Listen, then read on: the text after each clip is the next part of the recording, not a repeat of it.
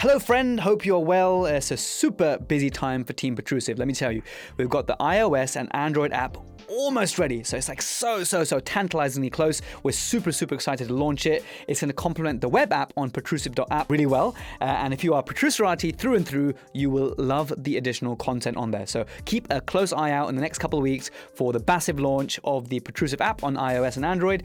The other big news I want to share with you before we join the main episode today is that Mahmoud Ibrahim and I are launching an occlusion course called OBAB. Now, OBAB stands for Occlusion Basics and Beyond. Mahmoud once joked with me, they come for the OBAB, stay for the kebab. So we don't know which direction it's going to go in terms of food in the future, but this is predominantly going to be an online course actually. So it's called Occlusion Basics and Beyond, and we think it'll be ready in a few months. Now, we're really trying super hard, but in our busy lives, it is a tough thing to do to actually plan and curate the content, record it, get it edited. We've got beta testers lined up already, so we're really excited to get out to them to make sure that we get the correct feedback to enhance it as much as we can, because ultimately our goal is to help you design and execute restorations from single tooth to anterior aesthetic cases, and later actually in module 5 we also cover full mouth concepts that will help you feel confident to deliver all this type of dentistry to your patients and not worrying that things will break or chip, because we will teach you to apply, keyword apply in capital letters, because the principles we're going to show you in the videos and cases, if you can apply them in practice, that's when you're going to get success. So if you sign up to our monthly occlusion tip, you can get a flavor of the kind of content we have planned and we're putting together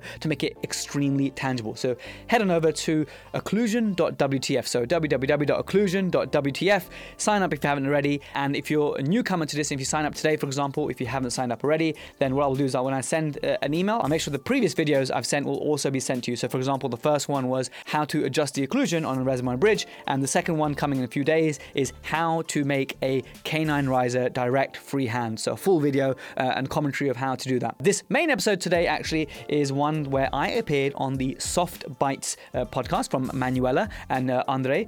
Both have been guests on my podcast in the past, and essentially it's my story of coming to the UK when I was 6 years old from Afghanistan as a refugee. The themes we cover are overcoming adversity, why dentistry is no longer a 9-to-5 job in my opinion, and how you can make your children resilient. So we kind of discuss these philosophical things, but also key influences and books that changed my perspective in life. Plenty of references back to clinical dentistry and the busy lives we lead. So I'm hoping it's going to be something a little bit different for you guys, and I hope that you find some inspiration from this, even if it gets you to pick up a new perspective or a new book that you hadn't heard of or read before. So hope you enjoy Manuela and Andre's podcast, and I hope to catch you in the next one very soon. Welcome to Soft Bites Podcast. Your life, your dentistry. We talk about ways to have more fun and meaning in one of the coolest and most rewarding professions in medicine. Conversations on how to bring awareness, create a healthy workplace, and provide emotional insights to make dentistry a fulfilling activity while making space for one's wonder, creativity, and freedom. Here are your hosts, Manuela and George Andre. Hello, guys. Hello, everyone. Welcome to another episode of the Soft Bites podcast. Today, we have a very special guest. Me and Andre, we are very excited about this one. And welcome, Jess. Welcome to our podcast.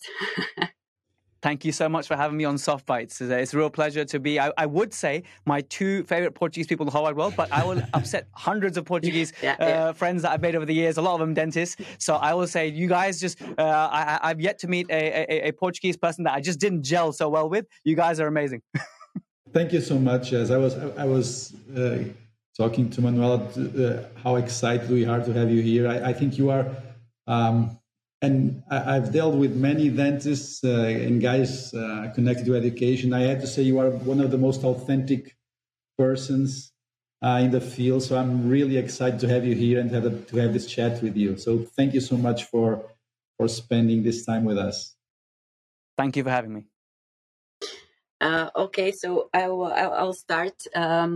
We want to know a little bit more about you, Jess, about your story. So tell us about, if you feel comfortable to share your story on being a refugee. That I don't think most people know about that. Correct, they don't, and kind of kept it like a little bit of a secret on my podcast, and I never shared it because I didn't feel like, I didn't want to distract from the, talking about subgingival dentistry, retraction cords, crown preps, and then suddenly you talk about this. So I guess thank you for providing a platform for this. You guys are mixing the dental and the human together, which is a beautiful thing. And so let's talk about that, right? So I came to the UK in 1996 as a refugee. I was born in Afghanistan in a place called Jalalabad. And from speaking to my parents and my grandparents, everyone, Sikhs, which is what the religion I am, lived, and Hindus lived very peacefully in a predominantly Islamic nation, Afghanistan. And since over 100 years, Sikhs and Hindus have lived there and peacefully with the locals in Afghanistan. Unfortunately, when the Taliban troubles uprose, it caused a lot of issues. Lots of Sikhs fled for the safety of their lives. Lots of Hindus fled. And over the last few years, there's been lots of violence and war and the Sikh temples being destroyed and all that kind of stuff. So even now, unfortunately, the amount of Sikh people now living in Afghanistan is probably less than 100 now, which is a shame because it'd be thousands. So that community has now gone to Manuela in Belgium. It's gone to Germany. It's come to the UK. It's gone to India. It's gone east that way. So it's gone all over the world. So it's like a Afghani Sikh diaspora, very well connected, very close-knit community all over the world. And in West London, where I grew up, huge community of Afghani Sikhs. And I'm just, and every day I pinch myself. Like, I'm so lucky that I managed to somehow escape all those monstrosities and receive a British education. And it's just down to luck. It's just purely down to luck. And when I see all these refugees now and what happened in Syria some time ago, and then the new Afghani refugees coming, everything comes in circles. And the Taliban again, and then recently in Reading, where I live now, these Afghani refugees coming. I'm like, wow, man! Like all they just need is an opportunity and an education. Yes, thank you so much for allowing yourself to share this story with us. I remember that I talked to you when you were in Portugal, and you just said that to me. I was really surprised. I had no idea, which made you, for me, to respect you even more, and not only about the work that you do, but especially all this positive character that you have. And when you were talking, I was just thinking about, well, you say that you were lucky, right? But do you think that this positive personality that you have and this that you look like a guy that constantly looks to the bright side of life, right? You're not that much focusing on adversity. You are always looking for solutions. At least that's the feeling that I have. Do you think, I'm just going to go a little bit off the script that we have here? Do you think this is something that you have developed intentionally, or do you think this is something that was born with you? I mean, did you have to work towards that? I mean, did the adversity made you this way, or do you think that's someone that's either genetics or that's something that was already inside you? How do you think about that? How do you see that? Yeah, that's a really good question. The answer is I don't really know, but I can guess. I can guess as to how it is. And Steve Jobs famously said that you can't connect the dots looking forward; you can only connect the dots looking back. And I'm a huge fan of that. And so when I look at my background and the biggest fortunate, my parents, they took a huge risk to do what they did. My mom was pregnant when we came to the UK and stuff. So thanks to my parents for making it to the UK and making it live and all that kind of stuff and the community and stuff. So, I think, wow, luck was a huge part in that. And then what really changed me and my path was the education. I'll mention again, the education I received just when I was 6 years old and being able to learn English. And I took a liking. It was the only thing that I was good at for the first time in my life, the only thing I can actually do. So I just went and so poured myself into learning and education, and I gained a lot of self-confidence from being at the top of my class from a very young age, because that was the only thing that I could call my own. It was like this, I didn't really have much growing up, but to have these sort of getting a good mark on my homework for me was like the highest praise at the time. So I guess when I look back, that was good. And then going forward, when I think about the books that I've read, there's a book called Quiet, and it looks at the brains of introverts. And when you cut the brains of an introvert, they have a huge amygdala. You're smiling, Manuela. Maybe you've read this book? I haven't. You haven't? No, Have you read no. it, Manuela? No. I'm smiling because I'm writing it down because I think it's important. I would like to read it, and because you were talking about the amygdala. Go on. Yeah, well, I know you're very much into this field, and so when you dissect an introvert, you will find a large amygdala compared to someone else. So what that book taught me was that we all, in our development from a young age, yes, there's a huge genetic component. Like I look at my son's personality at age 3 now, and they say that your personality at age 3 will closely mirror your personality at age 18. And it's because you have all these channels and pathways, but if you exercise certain channels and certain pathways, they become stronger and stronger. So I don't know where it was in my time.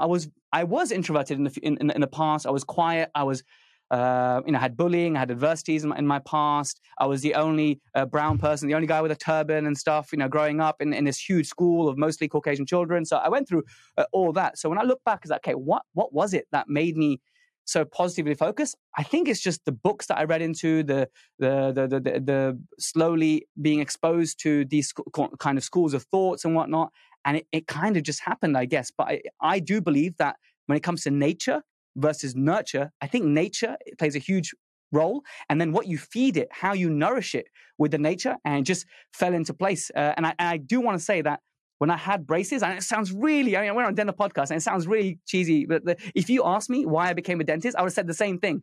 I had braces and it completely changed me as a person. And I think that was a huge part in my journey. I used to be really embarrassed of my teeth and whatnot. And I really can pinpoint age 13, 14 when I really started to smile more and become more confident. And I think that for me, part of my journey, it was huge. Jazz, so I guess you would say, just before the next question, I think that there's a big part of intentionally changing yourself, because I think this is really important for people listening to us, because I am 44, and in Portugal, when I was like in my teens, there was not this culture of something very simple as you are able to change yourself, this notion that you are able to change yourself.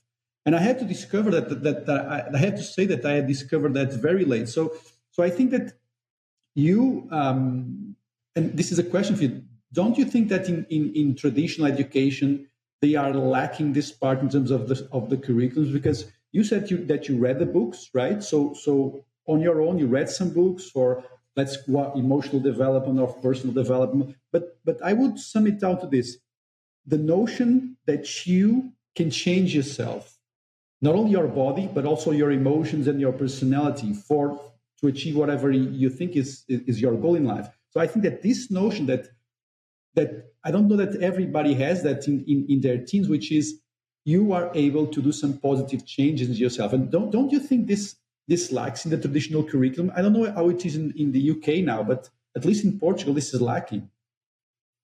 I agree. I think we welcome this change and how you're able to change the thinking and your mindset, and we are amenable to that, and we can change the way we think, and that manifests in a physical change, emotional change, and that they're all connected. But I was saying to Manuela that for some reason, I must have read something. I started to seek these scenarios, these positions where I would be uncomfortable. I would purposely seek these out where it would make me feel really, really sick to the core that, okay, I'm going to be, I don't want to do this. I don't want to stand up in front of 30 people and say this. I don't want to put myself out there. And I would seek those opportunities out. It was like a maniac.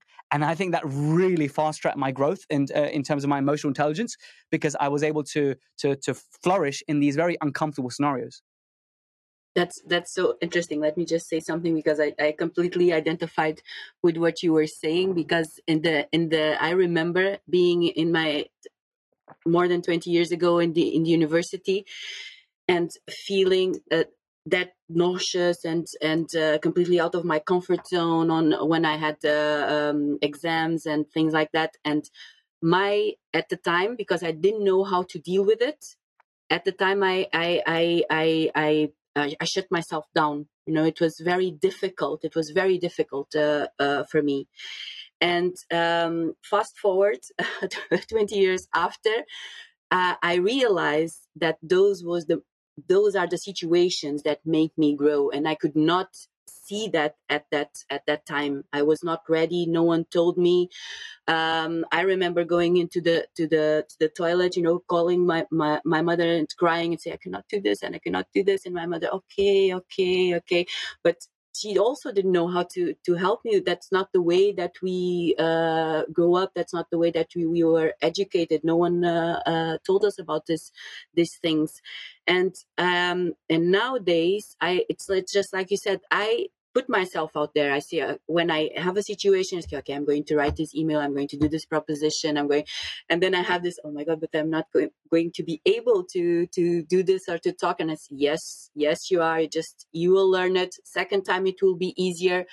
So it's for me, it was something that it needed learning, but nowadays it's also like that. And also what André said, I think that in our generation, it was more about self-control. So we had this notion that we could not change ourselves, but we were able somehow to control certain parts of ourselves. Nowadays, with all these notions of emotional intelligence, just like you said, Jess, we learned that it's all about self-management. We can manage ourselves, we can learn, we can grow. And even our neural connections through neuroplasticity, everything changes. But that's we the key word right there, neuroplasticity. That's got to be the word of the century. Yeah, but we have to do the work. And I think this is in dentistry is very important. Because sometimes dentists complain about their everyday dentistry life, but they have to realize that they have to be able to do the work in order to bring some change into their days.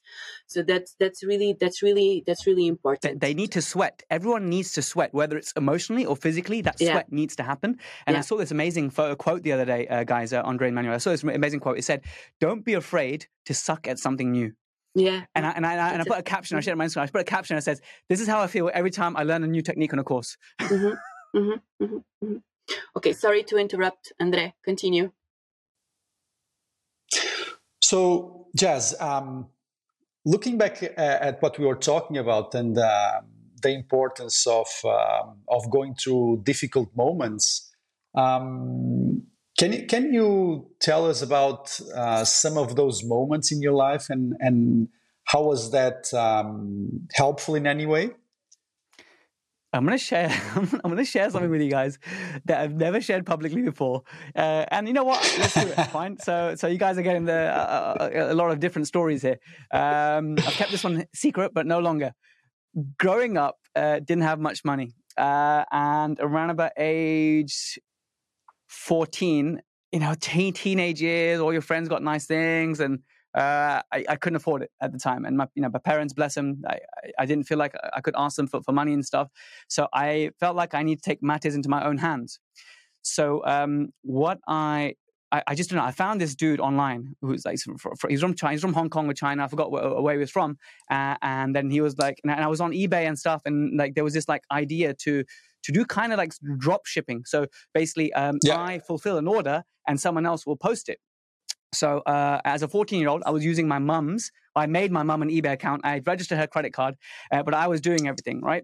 So I thought, okay, let's start some sort of a business. And so what it was that I was advertising and selling Tiffany & Co. jewelry. Okay, I hope I don't get. If anyone from Tiffany is listening, I had no idea that it was counterfeit at the time. So I'm going to come to that in a moment. Okay, so I was selling this Tiffany & Co. jewelry online, and I was like learning about copy and marketing, which I guess fast forward to 15, 20 years, it now is coming handy with the courses and education stuff. So you look back and you think exactly it came in handy back then. But I was learning about, okay, how can I present this product and stuff. So then people in the UK would buy this Tiffany jewelry, and I didn't know what Tiffany was. I don't know what Tiffany was. I don't know how much Tiffany was. The guy just said recommended retail like $60 or whatever, and I was selling it. Obviously, Tiffany costs a lot more than that. I didn't know it was fake, right? So I was fulfilling this order. This dude from China was shipping it, and I would keep like 20%. So for me at the time, making 10 or 15 pounds a day, I thought I was like, wow, I was it at that age, and it was going really well, and I was enjoying it. And then suddenly all these orders were being fulfilled, but the shipping wasn't happening. So I was liable, or my mum was liable, technically legally, to 100%.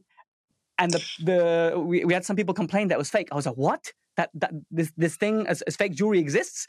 So as a 14-year-old, 15-year-old at the time, suddenly the guy who you'd liaise with every day over MSN, you remember MSN? I was liaising on MSN every day, and he wasn't responding anymore. And suddenly I had like £800 worth of orders that weren't fulfilled, and it was all on me as a 15-year-old. And my parents had no idea I was doing this for like last 2 months. And so this was crippling. Like, I laugh about it now, but at the time I was sick. I was stressed. I'd broken my leg playing football as well. It was a sad time. So I was there on my crutches, and emotionally, mentally, all I could think was like, oh my God, how am I going to find £800 to pay these people?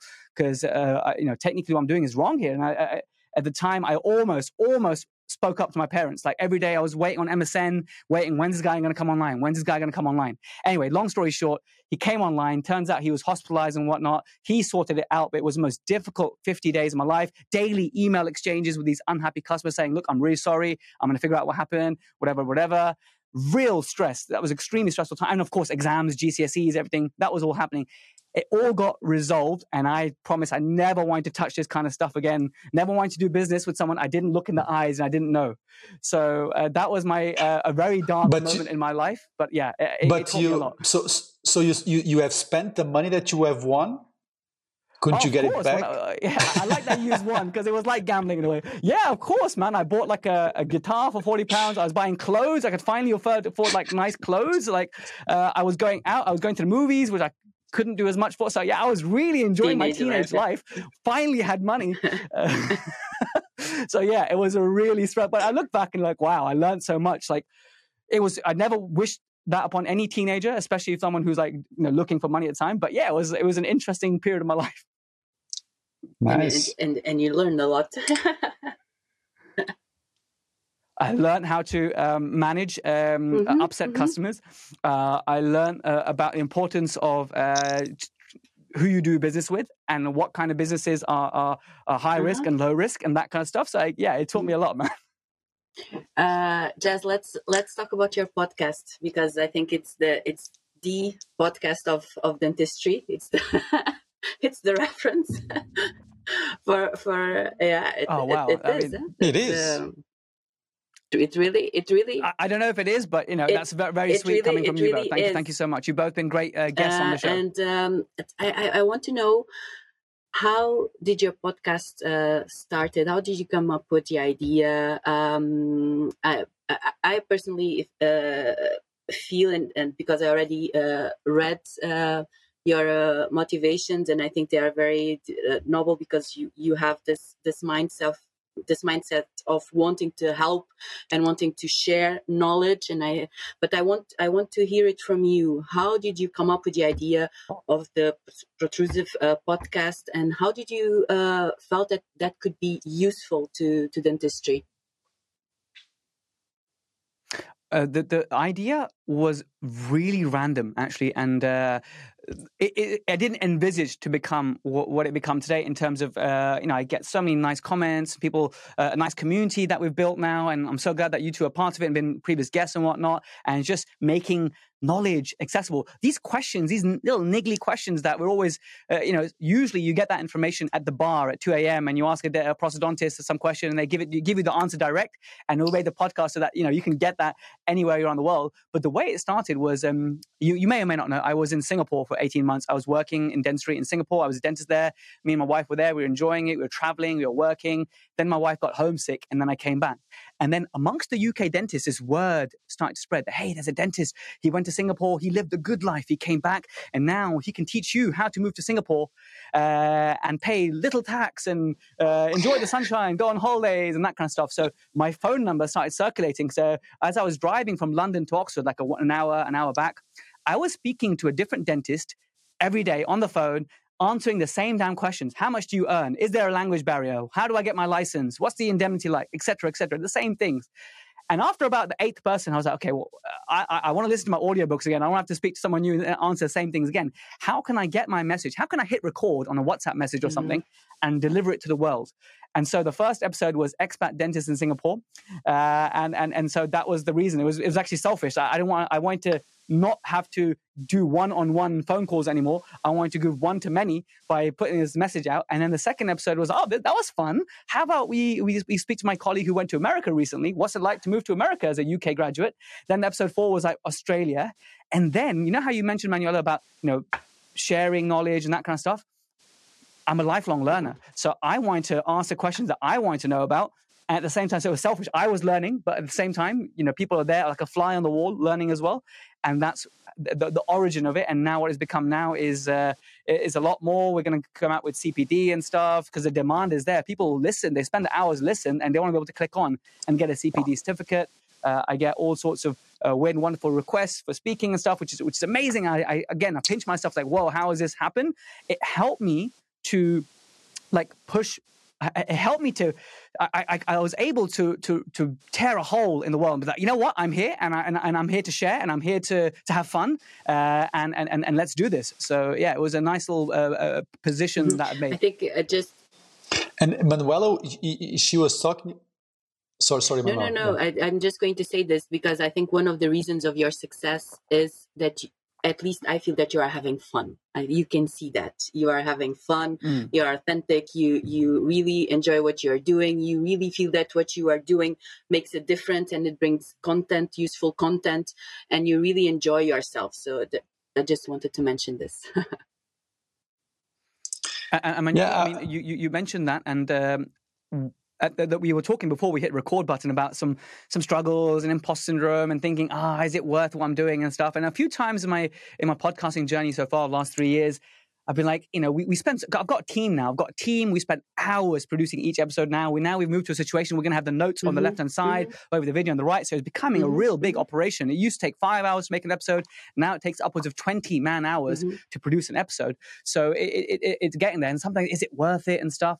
But sometimes when I get an email saying that, you know what, I was in a dark place in dentistry and I just feel as though I needed you in my morning drives to get me through the day. And now I believe it or not, I actually enjoy it. And now I booked onto this course that you recommended, and I'm really enjoying it. And I did my first crown prep, I did my first onlay. And if it wasn't for episode 59, I wasn't able to do it. And on YouTube, oh my God.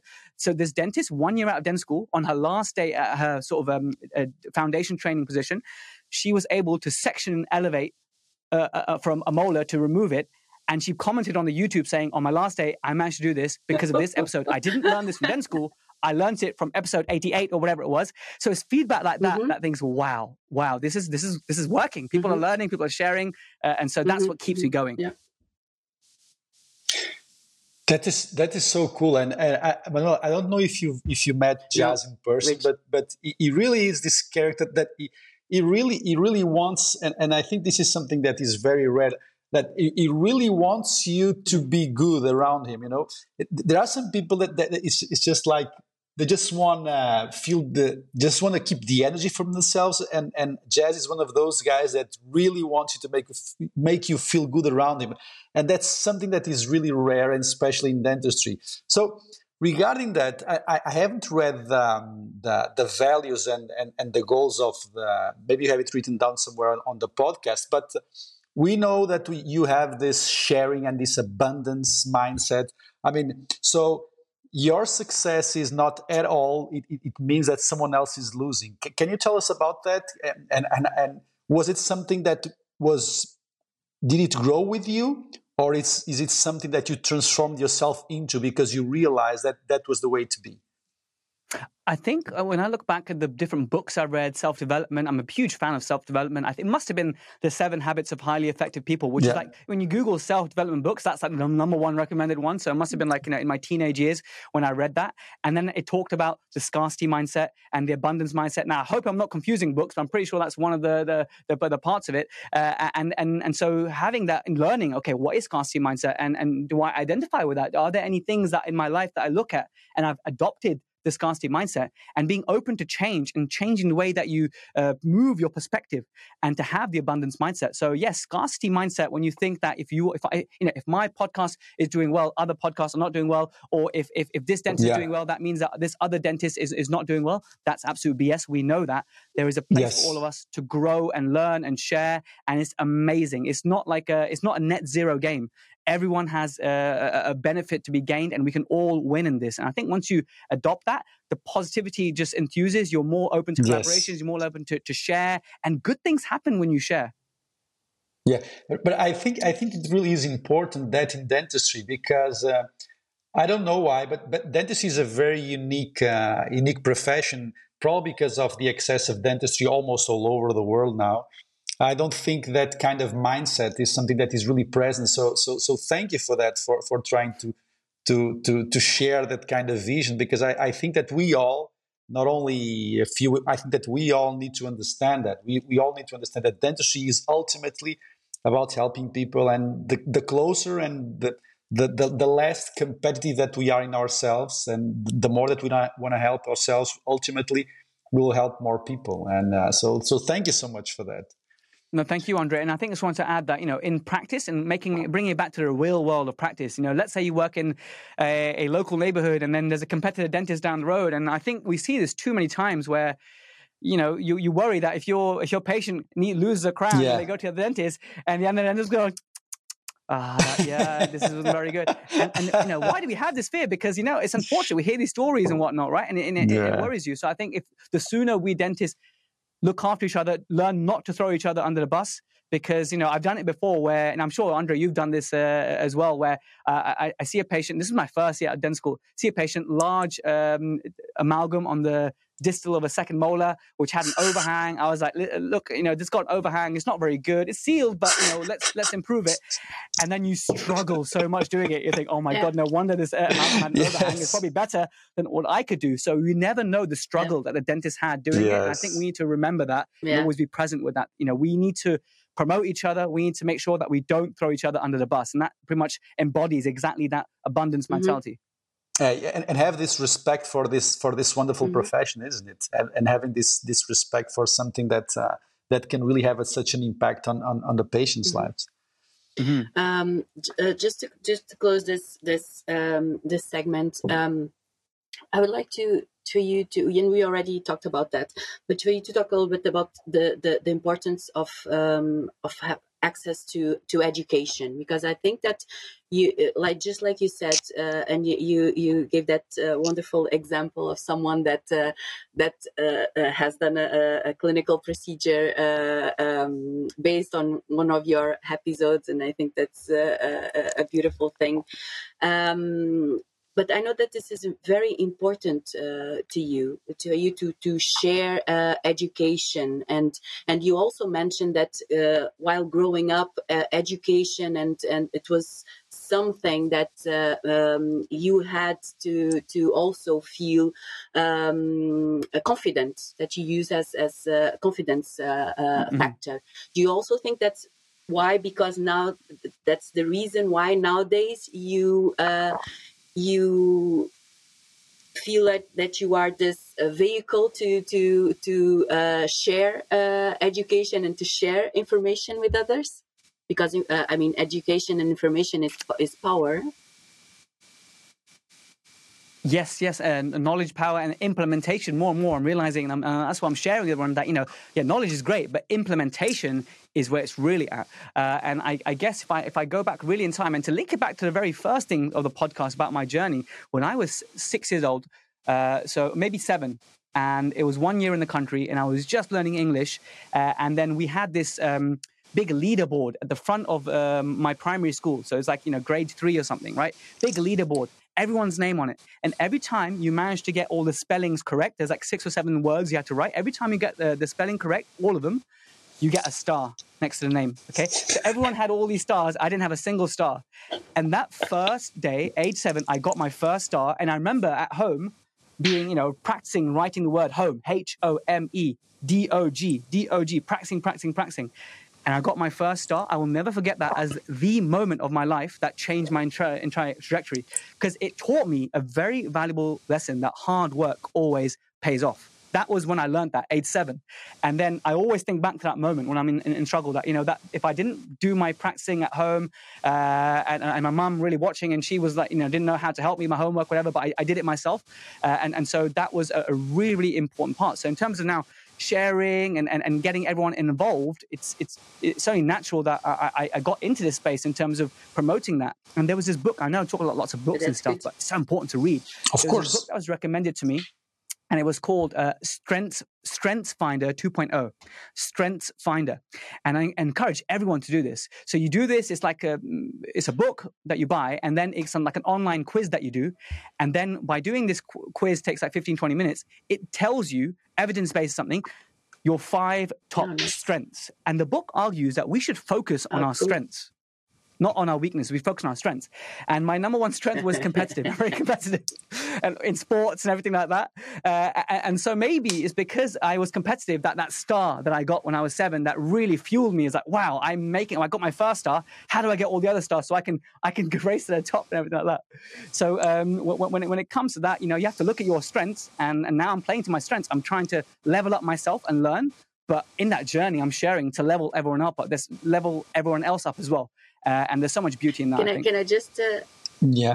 And sorry. I just wanted to. It's out of the alignment. Can I ask you, Jazz, what about your communication skills? Where does that come from? Because you are very outspoken. That's in a very authentic way, and you are always smiling. Is that runs in your family, or you have also to put yourself out there, or is that a natural thing? Because you have very good communication skills. I appreciate that. I never saw myself as that, but more and more from feedback and stuff, people say that you present yourself well. I don't know how that stems from. I do have this one theory, is that at school, I did enjoy drama. I enjoyed acting, role playing, and that kind of stuff. Yeah. And that helped me to become more confident as well.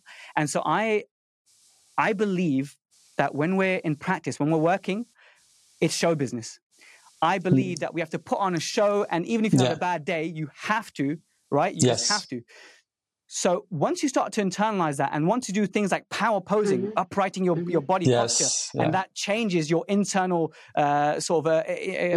physiology and emotions, and it all runs together. So your body represents your mind, and there's a huge connection.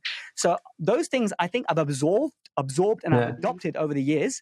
And now that's how I like to live, because even if I've had a bad day, like, it's a very British thing to do when you walk and it's like, you're right. And everyone says, you're right, right? No one ever says, actually, no, I'm not okay. Now, I'm not saying that it's firstly, it's okay to be not okay. It's firstly, I want to say that. Of course. But at the end of the day, you shouldn't be dwelling and focusing on the negativity when you could be trying to change your physiology to change your reality. Yes. And I think maybe that's how I've come to be this smiley, positive person, because I truly believe that if I project that to the universe, that will get reflected back at me. Yeah, and that's very interesting what you're saying, because both me and Manuel, we are firm believers of that. And I'm just reminding of a book that I read from a Portuguese guy that's working in the States, Antonio Damasio. The most important book that he wrote was Descartes' Error.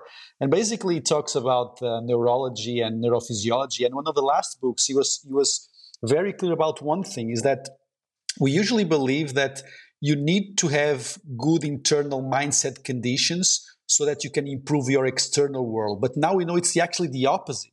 You have to change your external world, inclusively your body, like you were saying. You have to change your physiology in order to feel good.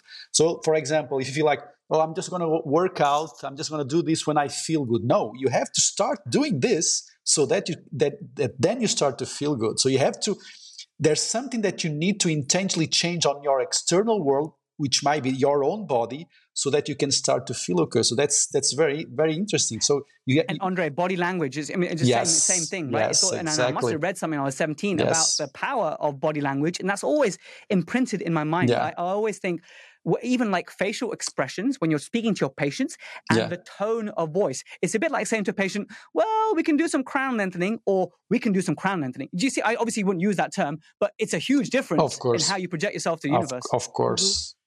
Of course. But it's really this notion that you really have to work. You have to be intentionally on how you want to feel. It's not you cannot wait to feel good to do something. You have to do something to feel good. Even the smile. If you smile, you'll feel better, right? It's just not only from mind to the body. It's just mainly and especially from the body, the outside world to the mind. And I also think worrying and happiness is a choice. I do believe that, yes. And I do believe that. And I know there's lots of dark things. Like if you're actually clinically depressed, that's a serious thing. Okay, of course, that's important to say. Yeah, and it's important to seek help for that. But when you in less serious things, when my wife tells me she is stressed, I correct it. I say no. I say at this moment in time, you are choosing to be stressed at this moment in time. You're choosing to feel stress.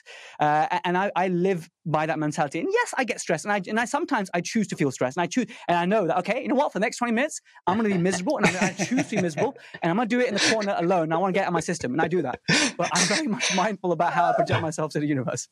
Yeah, we all want sometimes to feel miserable for a few moments because we want to spoil yourselves, isn't it? Yeah. Yes.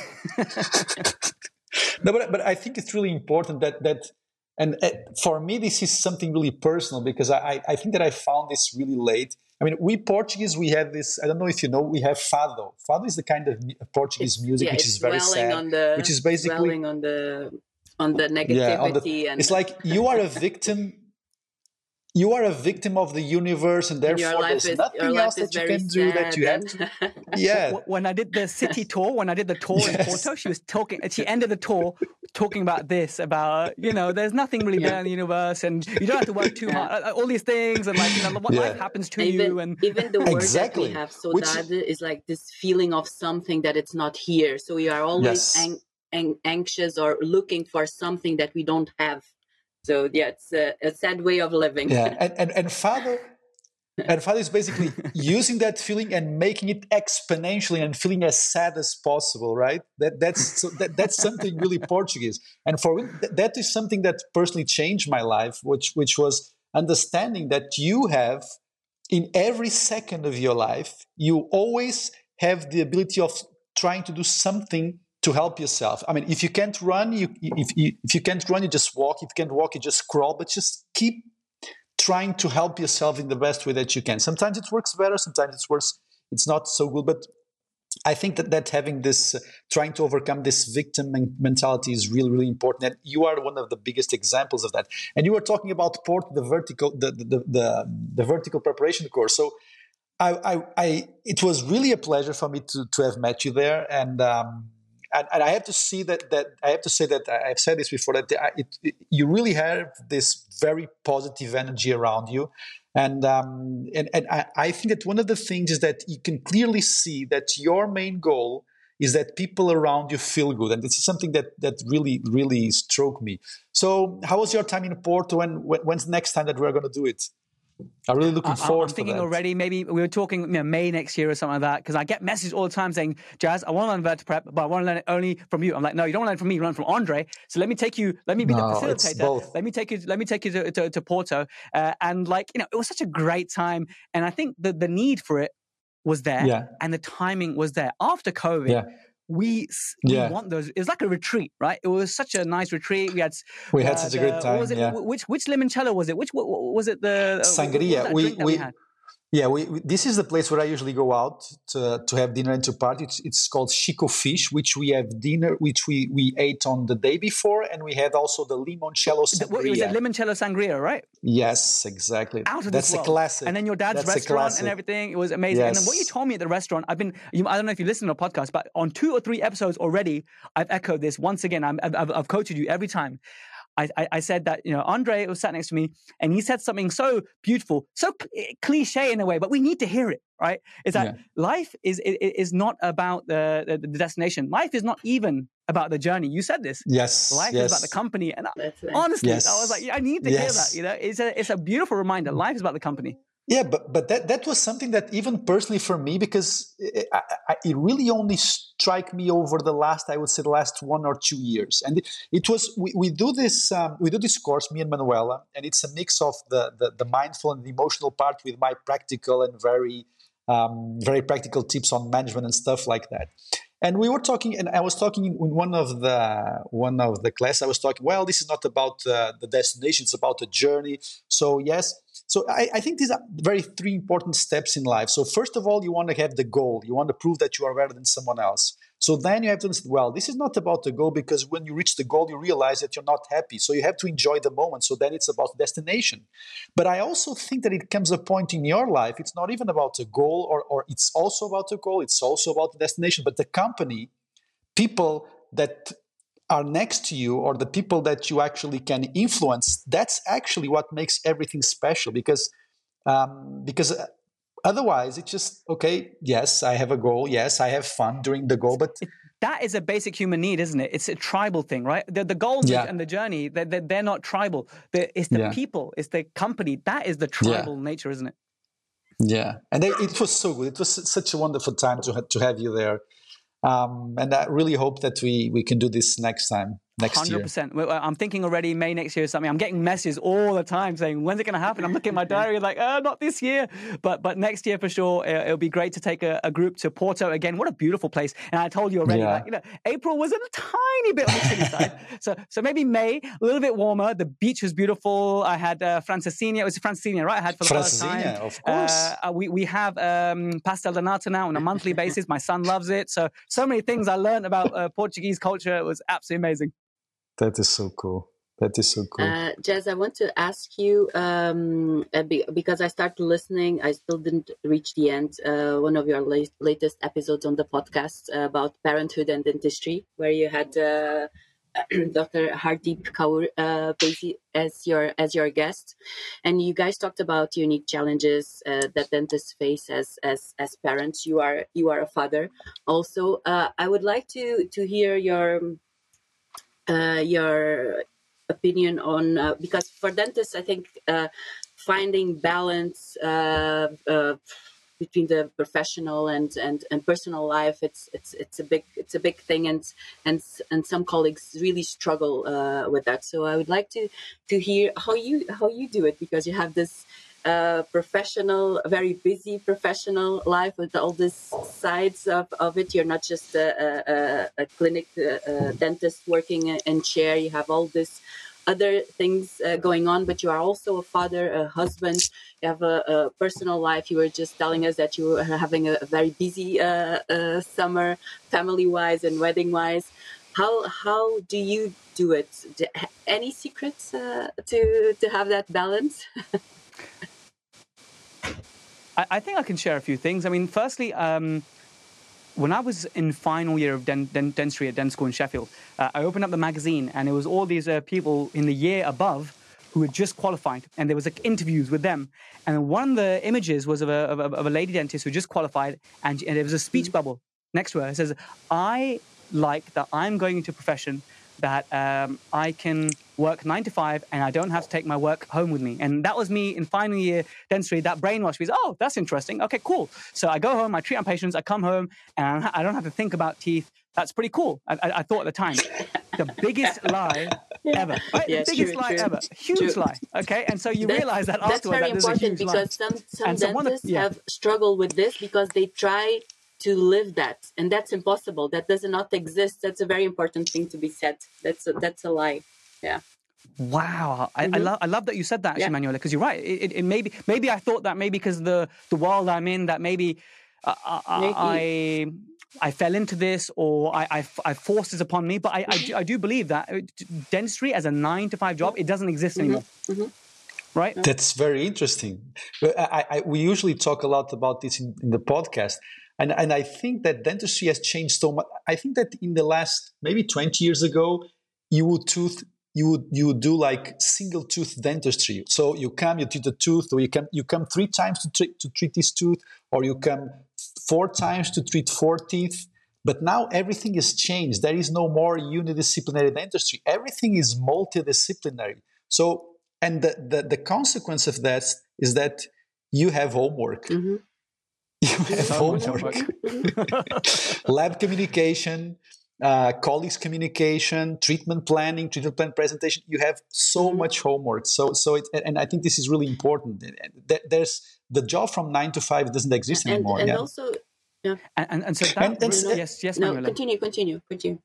Mm-hmm. So that made me think that it's a 9 to 5 job, which, like we said, it's a lie. So how do we do it? We come home, we have our clin checks, we have our treatment plans, and of course, in the first 5 years, I was course after course after course after. I was a course junkie, and I needed that. I needed because dental school didn't prepare me. It prepares no one, right? It's a bit like driving. You only learn how to drive after you pass the damn test, not before. So you need to get those hours behind the wheel and the hours behind the chair, and then with dentistry, you get less. The dental education, dental school is getting diluted, and it's really unfair because the postgraduate education world is having to pick up the slack, and it's costing us money, it's costing us time, it's costing a best part of our childhood. We sacrifice our 20s for the dentist who really wants to do good and get into the right practice environment and try and do the kind of cases that they want to do. It robs us of our 20s almost because you've just gone courses, and you're away and you're trying to balance everything. So it's a real struggle. So I think to answer the question, I came to a point where I said, what do I want for my life? And how do I do life design? So at least you got a paper, and I decided that I don't want to commute anymore. I don't want to commute. I just want to reduce my commute, okay? I decided that if there is out there a shift pattern system, so I can work early in the morning or late in the evening, I would like to have half a day to do all these other things. Otherwise, I can't do all these other things. So now I work 8 till 2 or I work 2 till 8 in a practice that's been doing this system for the last 40 years. So most practices doing this, it was inflicted by COVID, or at least in the UK. I know you guys have different hours in Portugal, maybe. Yeah. But in the UK, this practice has been doing it for 30 years.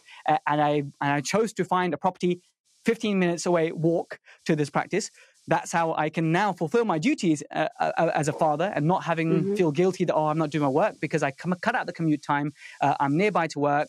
I sort of picked and chose these aspects of my life to make it. And now I don't edit the podcast episodes because I'm stealing 5 hours now. Yeah. Can I find a team? So I found freelancers, and now we've got a team who've now just worked for Protrusive so that we can work together, because they are better at editing, quicker at editing. They enjoy it more than I do. So it's about realizing whether you own a practice, whether you are an associate, whatever you are, if there's any aspect of your work that you can give to someone else. And I guess, I don't know if there's the right place to say it here, but even things like gardening, right? I don't do gardening. I don't know how to garden, all right?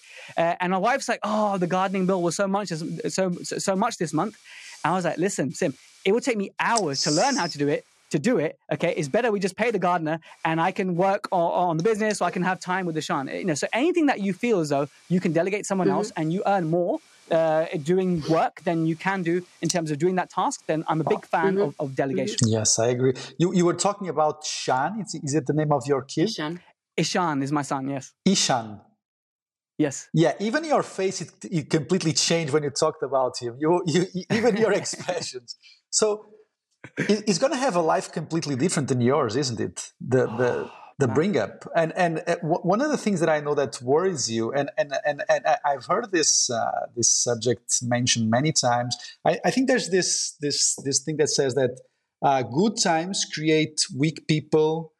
Weak people create something like that, which basically is that the grit and the effort and the adversity that you went through, it's almost impossible that you try to implement that in the life of someone that you love so much, isn't it? So if you love him so much, how will you be able to make him go through things that you know that he needs to be able to be, I won't say even successful. I would go even further. You know that he needs to go through some things for him to be happy and confident. So happiness and headstrong and happy, and have the grit and the determination and all these beautiful characteristics that we all like. So what's your doubts and what's your plan for that? I mean, if you do have a plan for that. I don't have a plan yet, but it's something I told you in the email. Like, this keeps me up at night. This is the real big philosophical question that I ask myself, that how will I do it? In the book Outliers, it talks about income and how much income you need to be happy, right? And after like $70,000, any further income does not influence happiness at all, not in the slightest. And this is evidence-based. In fact, it might have the opposite effect. Yeah. So, and then what they talk about is, okay, your children being spoiled and whatnot, and how do you actually raise them up the right way? So, when I look back at my childhood, I didn't have my own room. I was sleeping on the floor in the living room for 17 years of my life.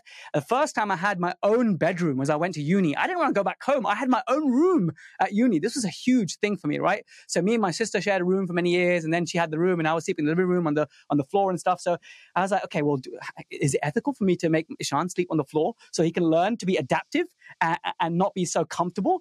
How do I do it? I don't know, but something that I'm going to be working consciously very hard on is that how can I instill the values in him that make him not too comfortable, so that he appreciates that everything has been given to him, but I've had to work hard for it. My parents had to work hard for it, and not to lose sight and touch of that. How can I make him humble? How can I instill humility? How can I make sure that ego doesn't come up? How can I make sure that he has all those attributes that we talked about? But nowadays, where everything is handed to him, and I look at him, and my wife buys him these branded shoes, and like, why does a freaking 3-year-old need branded shoes, right? But my wife has those values in her. I'm like, okay, fine. But I think, how are we going to instill these important values in this young person? And that, I don't know. I don't know the answer. I don't know the answer. If you guys have any ideas, I'd love to hear them. I have no idea.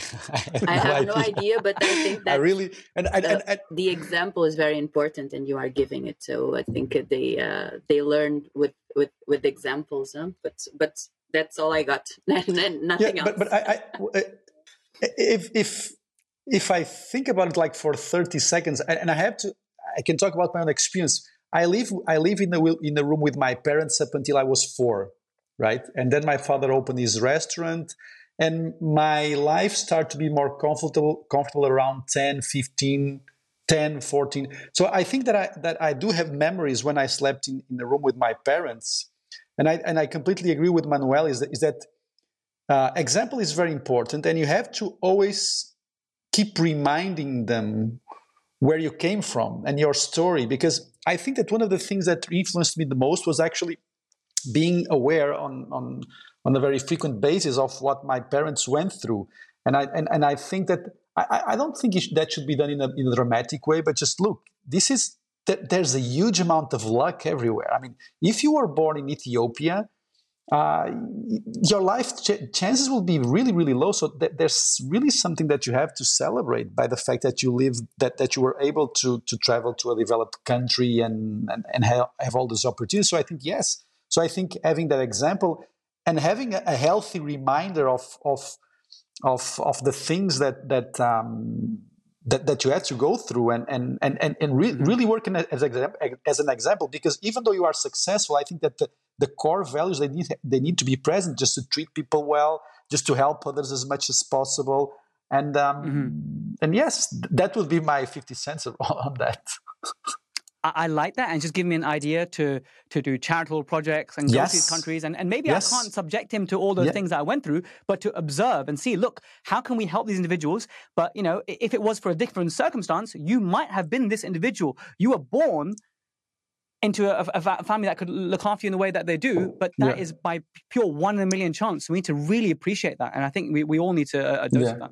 And the thing that I'm a very evidence-based guy and stuff like that. So if you really look at psychology, there is no happiness without struggle, isn't it? Well, I won't say dramatic struggle, but I mean, if you have to have a good body, you have to work out. If you want to have more stable emotions, you have to meditate. So there's always something that you need to intentionally do. It's not something that is born with you or just drops out of heaven. You really have to be intentional about that. I would just change. I was just going to add a very short thing to what you said, Andre. I would just change the word struggle with challenge. I think that it has to do with for even the stress. Challenge. Right? So there's the good stress. There's when it's too much, then and when it's part negative, then you have the de-stress, the bad stress. But for you to be able to be motivated and everything, stress, a certain amount of stress is good, and that's what challenges the challenge gives you. So that's a very important thing in life. And I think that some people, that's why they get stuck in this comfort zone, which is not even comfortable. It's just what they are used to, because they fear the challenge. They fear the struggle that you just said also. And they know that they have to make changes. They know that they have to get out of their comfort zone. And that's really scary for some people. So if you look at it from a positive side, that okay, a certain amount of challenge is good for you. It's going to make you grow. It's going to make you evolve. That's a positive thing. Okay, sorry. Continue. It's going to make you happier. Yeah. Mm-hmm. It's going to make you happier. Yeah. So I think that we all the topics that we've written down we went through. But I would just like to ask you just for as a final thought from you. So Manuela said that I think you have developed the podcast in dentistry. So yes, there's a huge responsibility in that as well. So what are your goals for how do you see Protrusive? Do you eventually see that as a physical space? It's only going to be online. What are the main goals? Because I think that up until now you have really placed a refreshing and very new and very positive energy in dentistry. So what's your goals for the podcast and for Protrusive? So what's the legacy that you want to leave behind? Yeah. You have already left. That's a good question. I like that. I appreciate that. Well, I mean, the legacy is a great question. I mean, in terms of direction, goal, nothing major, but, most of my listeners are about 70%, maybe 65% UK. Number 2 is US, Australia. There's still so many dentists who haven't checked out Protrusive. And if I can inject them with some enthusiasm and some clinical tips. So I think it's more about discovery. I think I'd love for more dentists to learn more about Protrusive and learn and share and come on as guests and stuff. So I think there's a lot of growth still to happen. In terms of legacy, the legacy can be that listening to this podcast made me feel good before I started my day is one thing. And number 2, that thing that I struggled with, listening to that podcast, it made it tangible. I finally get exactly why you put the thin cord in first and then the fat cord in second and the role of that. Things like that, where maybe those little questions you can't ask at dental school because you need a bigger picture first. And also, sometimes when you're interviewing someone who's 40 years experience and then they're a master of composite resin and they can teach you how to use 16 different layers and stuff. But the dentist just wants to know how many seconds to etch for and which bond do you use, right? I want to be the guy who just says, guys, etch for 20 seconds. Yes. I want to get that direct information out there to make people get started in their journeys and fulfill their clinical desires.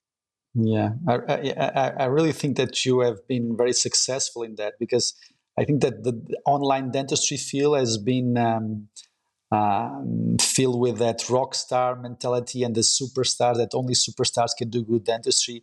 And I think that you did inject a lot of confidence and self-esteem in the dentistry that the average dentist, which is all of us. But at the end of the day, we are all average dentists, because 90% of our work is average dentistry, isn't it? And at the end, you're just dealing with a person in front of you, and and honestly, I don't know any dentist that does not want to do a good job. So thank you so much for that, and thank you so much for the inspiration. And I really hope that we can have you for many years in dentistry. And by the way, do you think you're going to do clinical dentistry for the rest of your life, or do you have some other plans? If you asked me 5 years ago, I'd say, clinical dentistry until I'm 70. I've now changed that to clinical dentistry until I'm 55, maybe. But yeah, clinical dentistry for sure. I mean, I love it. And I just look at my laptop, same as you, Andre. You open up your Google Photos, it's like teeth and gingival margins everywhere on a daily basis. I still like to buy the new gadgets and still like to do all the things. I think it's backbreaking work, and we need to look after our health and stuff. So my focus is definitely, looking after myself a bit more, doing more exercise. I think since I became a father, I do less. But I realized that. We joined the gym last week, me, my wife, my son. Yes, so we're going to do some family gym time. But I think, as far as until at least age 55, I see my future in clinical dentistry, and I have so much to learn. I think my future is, more TMD, airway, but just comprehensive dentistry. But I just love being a general dentist. I just want to put one last thing out there, that too many people, they qualify, they think, okay, I need to be a specialist. I need to be a specialist. I want to do endodontics. I want to do perio. There's not enough people who qualify and say, I want to be a generalist. You know? And I feel as though 3 years ago when I started this podcast, I started talking about the beauty of being a GDP. And I think that's one more legacy, is that I want people, dentists, 93% of us are general dentists. I want them to get validation from what they do. And remember that being a general dentist is the most difficult role in dentistry there is. And let's not forget that. And remember, the most beautiful thing also, and the best thing about being a GDP, is cherry picking. So when you have that sour cherry, you pass it on. It's okay. Okay, you get to pick the best cherries, and there's no shame in that, because we have all the downside. Let's have an upside as well. That's so cool. That's so cool. So I guess that we are not going to steal you more time, but I am 100% sure that we'll have that we want to have you for a second time here in this in Soft Bites to talk of the same things or some different things. So it really is a pleasure to have you with us. And thank you, Jez. It was really wonderful. And I hope, and the pleasure is all mine, guys. Honestly, it's been great to get to know you both. Andre, we'll see you again in May. We should do a dual thing. You know, Malaysia, you should also come to Porto. So that you can a day of workshop with you. A real person also. We could do that. We can do that. You know, I think more and more I get demand for courses abroad and retreats and stuff. Yes. And you know, to work on the mind. Yeah. You know, the brain hands. Yes. We work on the brain and the mind with Manuela, and work on the hands with Andre. We should totally do that. And we are giving a course in October. It's a 4-day course that we do in Sagres about mindful dentistry and practical tips on management. Wow. But but we can mix something about the vertical preparation and do like a full day of mindfulness and some tips on career orientation and management of teams. And I think I would love that. I think we have some positive. I think that would go down really well. Mixing the clinical, non-clinical, and then abroad. I know there's a huge demand in the UK to go to see you and Andre. So if you marry that up with something non-clinical as well, I think it will add more value. Absolutely. And it's always an excuse for you to stay longer and to party longer and to go to more restaurants and stuff like that, isn't it? Yep. More sangria, more francesinha, more pasta. Because in Portugal we have this, fado and saudade, but then we are very good at partying also. We have both sides. Yes. This is very true. We want to forget our sadness by drinking and having fun. True. That was very evident. That was very clear. Yeah. I'm glad this has been the birth of something very exciting in the future. So thank you so much for having me on. It's been a great time. You guys are doing amazing things with Soft Bites, and I can't wait to share this with my community as well, so they can check out all the good things that you guys are doing. Thank you so much. Thank you, and thank you for everyone that is listening to us. Thank you, Jez. Thank you.